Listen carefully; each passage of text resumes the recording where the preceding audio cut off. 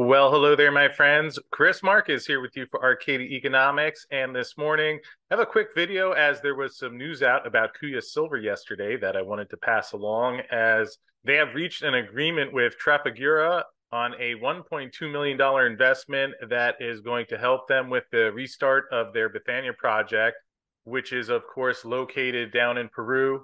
The $1.2 million broken into two tranches. First tranche for 230,000 US based upon the signing of an offtake agreement for the concentrate products from the Bethania mine. And the second tranche will be for 970,000, which is based on Kuya raising an additional 1.3 million, with the pricing based on a 10-day volume weighted average pricing of the common shares on the CSE. And in addition to the investment that Trafigura is making, Trafigura will also be purchasing the concentrate and selling that to the end users.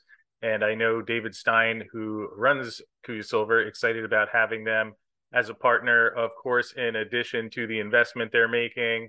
And as I mentioned last month, Kuya did sign a toll milling agreement with Compagnia Minera San Valentin that will be processing the mining material just 20 kilometers away from Kuya's Bethania project. And now this investment will be used to facilitate that process of getting that material into production. One note here is that Trafigura has agreed to hold the shares for a minimum of 1 year, and it also gets a half warrant that gives them the opportunity to purchase additional shares at a premium of 25%.